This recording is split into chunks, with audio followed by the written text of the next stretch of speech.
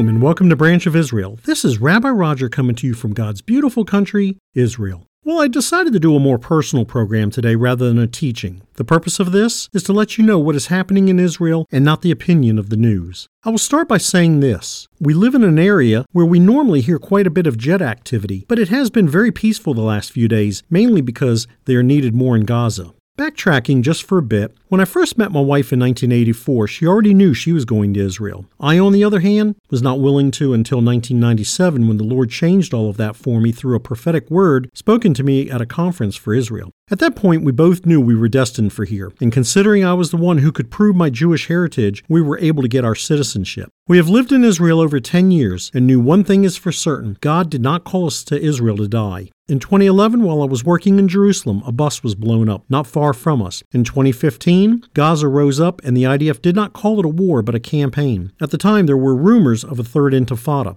It was right after the last blood moon the rammings and stabbings started. The Palestinians were told then and recently by leadership to get a kitchen knife and stab Jewish people. Since 2015, Israel has put up concrete barriers at a lot of the bus stops. The eve of May 12, 2021 brought a close to Ramadan. And briefly, for those of you who do not know what this is, I will tell you as it was explained to me by a Palestinian man. This Arab holiday lasts for 30 days, and during the daytime they do not eat or drink. Once the sun goes down, then the feast begins because they can eat and drink till sunrise. Also, during this holiday they are to give to the poor, and every year Ramadan slides backwards 10 days. The Muslims live their lives based on scales, and because of lack of time, I suggest you listen to my teaching called The First Four Seals, where I explain it more in detail. However, they believe they are martyrs for Allah and will have 10 virgins in heaven. Little kids in kindergarten, and we've seen the video of this, are taught to hate Jews and kill them. One video showed them taking a Palestinian boy dressed up as a Jewish man, and the rest of them were dressed in military clothing carrying guns and knives, then put the boy in a house and threw a bomb in it to kill him. Remember, this is kindergartners, and they looked pretty real to us. So with all of the rocket attacks and problems that have been recently going on in Jerusalem and Gaza, and now Akko and Haifa are rioting, God is keeping us in His perfect peace. Through all of this, life still goes on throughout Israel, no matter what it seems like or sounds like.